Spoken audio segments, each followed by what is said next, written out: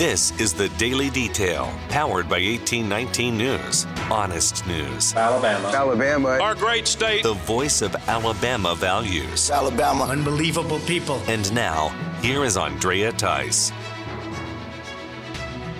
Alabama Congressman Gary Palmer has released a statement on why he is seeking the House speakership position. Palmer added his name on Sunday to a total of 9 candidates who will be voted on in the Republican conference this week. Palmer is citing inflation, immigration, crime, and a need for Republican unity within the U.S. House as his main reasons for putting his name forward. Palmer maintains that Americans are desperate for authentic leadership.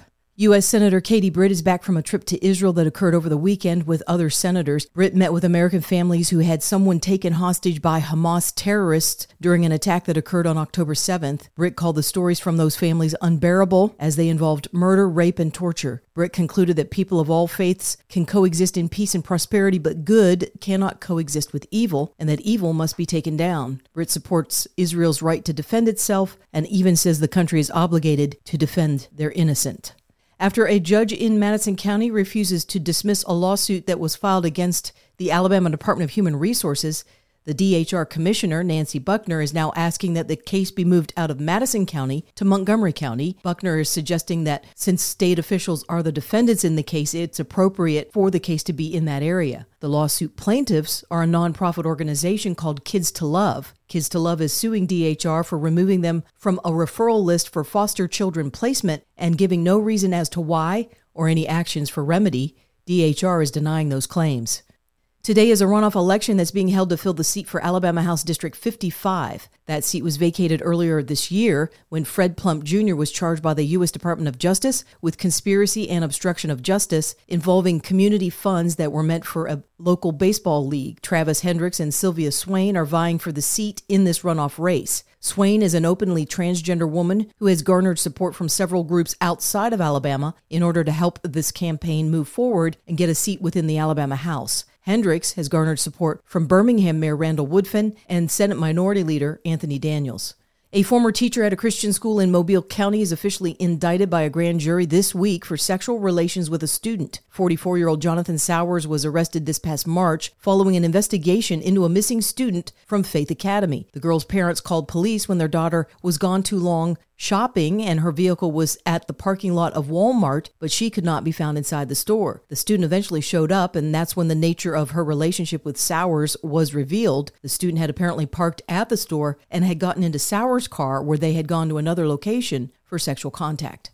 Authorities from the island of Aruba are interested in all of the court documents and testimony that were given by Dutch citizen Joren Van der Sloot regarding the death of Natalie Holloway on the island back in 2005. Van der Sloot made statements here in Alabama on how he killed the 18-year-old when she rejected his sexual advances. This was all part of a plea deal within an extortion case that involved Natalie Holloway's parents. Authorities in Aruba are asking for the U.S. Department of Justice to provide the documents, which they say they will analyze before next steps in Aruba are taken. For more in-depth stories affecting the state of Alabama, go to 1819news.com.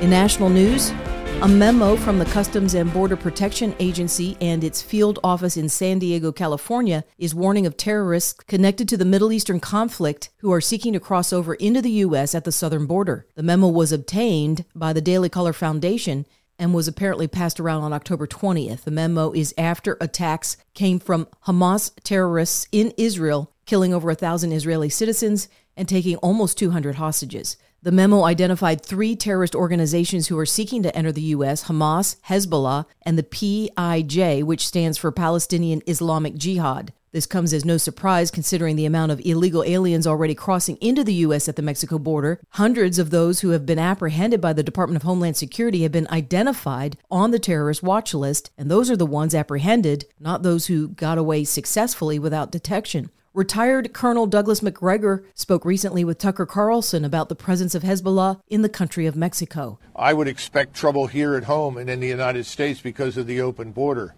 Hezbollah has a very large operation in Mexico.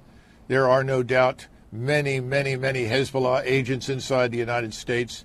We can only begin to imagine the kind of trouble they could cause. The missile and space program in Iran is very advanced, as is their cyber warfare capability. all of these things would be brought to bear against us. But what's most important, I think, for Americans to understand is if we attack Iran on the basis of Hezbollah's alleged willingness to attack Israel if Israel invades Gaza, we will end up in a fight with Russia. Russia will not sit by quietly and watch Iran destroyed by the United States air and naval power in the region. And once Russia enters this, it becomes much more than just a local conflict, maybe more than just a regional war. We haven't thought this through. We need to do that. Tucker Carlson posts all of his interviews on his Twitter channel. Donald Trump was in New Hampshire on Monday delivering a speech to his supporters there about the state of the southern border. This is the sickness and depravity that Joe Biden and his open borders maniacs want to bring to America, and we will not let them do it. We're going to close it up, and we're not going to let them. And if you want to come into the country, you can, but you have to come in legally. You have to come in legally. A vote for Crooked Joe is a vote to turn the United States into a hotbed of jihadists and make our cities into dumping grounds, very much resembling the Gaza Strip. Have you been to the Gaza Strip? A vote for President Trump is a vote to secure the border, and it's a vote to keep radical Islamic terrorists the hell out of our country. The chairman of the House Oversight Committee has Joe Biden on his mind, but for other reasons. James Comer spoke on Fox News about the latest financial evidence of James Biden sending a check for $200,000 directly to his older brother, Joe Biden. And the money came from Jim Biden, where he influence peddled to a company in the United States that he went and said that he could help through his brother's contacts get capital from the Middle East. So he convinced this company to give him $600,000, and they did it in increments. The last increment was $200,000. That $200,000 then went to Jim Biden's personal account, and it was a loan, according to the way Jim Biden deposited. And then he wrote on the same day a check to Joe Biden for a loan repayment. Now, they're playing the loan card a lot. Remember the $250,000 wire that we identified 3 weeks ago that came from China to Hunter Biden that was addressed to Joe Biden's house? The White House said that was a loan, too. And, Sean, what you're going to be hearing out of the White House over the next few weeks is loan, loan, loan. And look, even if Joe Biden did give his brother a loan, which I don't believe he did, the fact that his brother defrauded a company that is now bankrupt and all the creditors lost all their money that they invested in this or loaned to this healthcare company, but Joe Biden got $200,000 from it before they went bankrupt, all because Jim Biden was selling the brand, was selling the Biden name, and convinced people to pay him money in exchange for favors from Joe Biden. Comer says more info is to be released next week.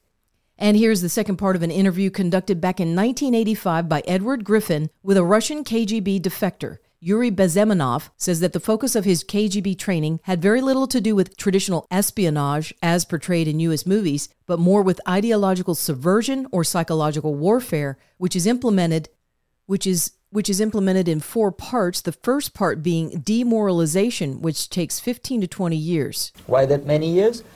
Because this is the minimum number of years which requires to educate one generation of students in the country of your enemy, exposed to the ideology of the enemy. In other words, Marxism-Leninism ideology is being pumped into the soft heads of at least 3 generations of American students without being challenged or counterbalanced by the basic values of Americanism, American patriotism. The result you can see. Most of the people who graduated in the 60s, dropouts or half-baked intellectuals, are now occupying the positions of power in the government, civil service, business, mass media, educational system. You are stuck with them. You cannot get rid of them. They are contaminated. They are programmed to think and react to certain stimuli in a certain pattern. You cannot change their mind, even if you expose them to authentic information, even if you prove that white is white and black is black. You still cannot change the basic perception and the logic of behavior. In other words, these people, the process of demoralization is complete and irreversible. To get rid society of these people, you need another 20 or 15 years to educate a new generation of patriotically minded and common sense people who would be acting in favor and in the interests of the United States society. We will continue with this discussion of the first phase of demoralization, in which Bezemenov offers his analysis on how successful that effort has been done in the U.S. based on what he was seeing back then, 1985. You're listening to The Daily Detail from 1819 News. If you are enjoying The Daily Detail and want to make sure that these reports come up easily on your smartphone, then be sure to hit the subscribe or follow button on whatever podcasting app you are using. It's usually on the main page of The Daily Detail. That could be on Spotify, Apple Podcasts, Podbeam, or some other app. And also be sure to visit 1819 News for more reliable, up-to-date information on what's going on around here in Alabama. You can also join 1819 News by becoming a member, which will get you exclusive content as well as 1819 merchandise. You can visit 1819news.com/membership to learn more. I'm Andrea Tice. I'll be back again tomorrow. I look forward to updating you then. Alabama. Alabama. Our great state. Alabama. Of Alabama. This has been The Daily Detail. For more up-to-date news, go to 1819news.com, where you'll find honest news and Alabama values.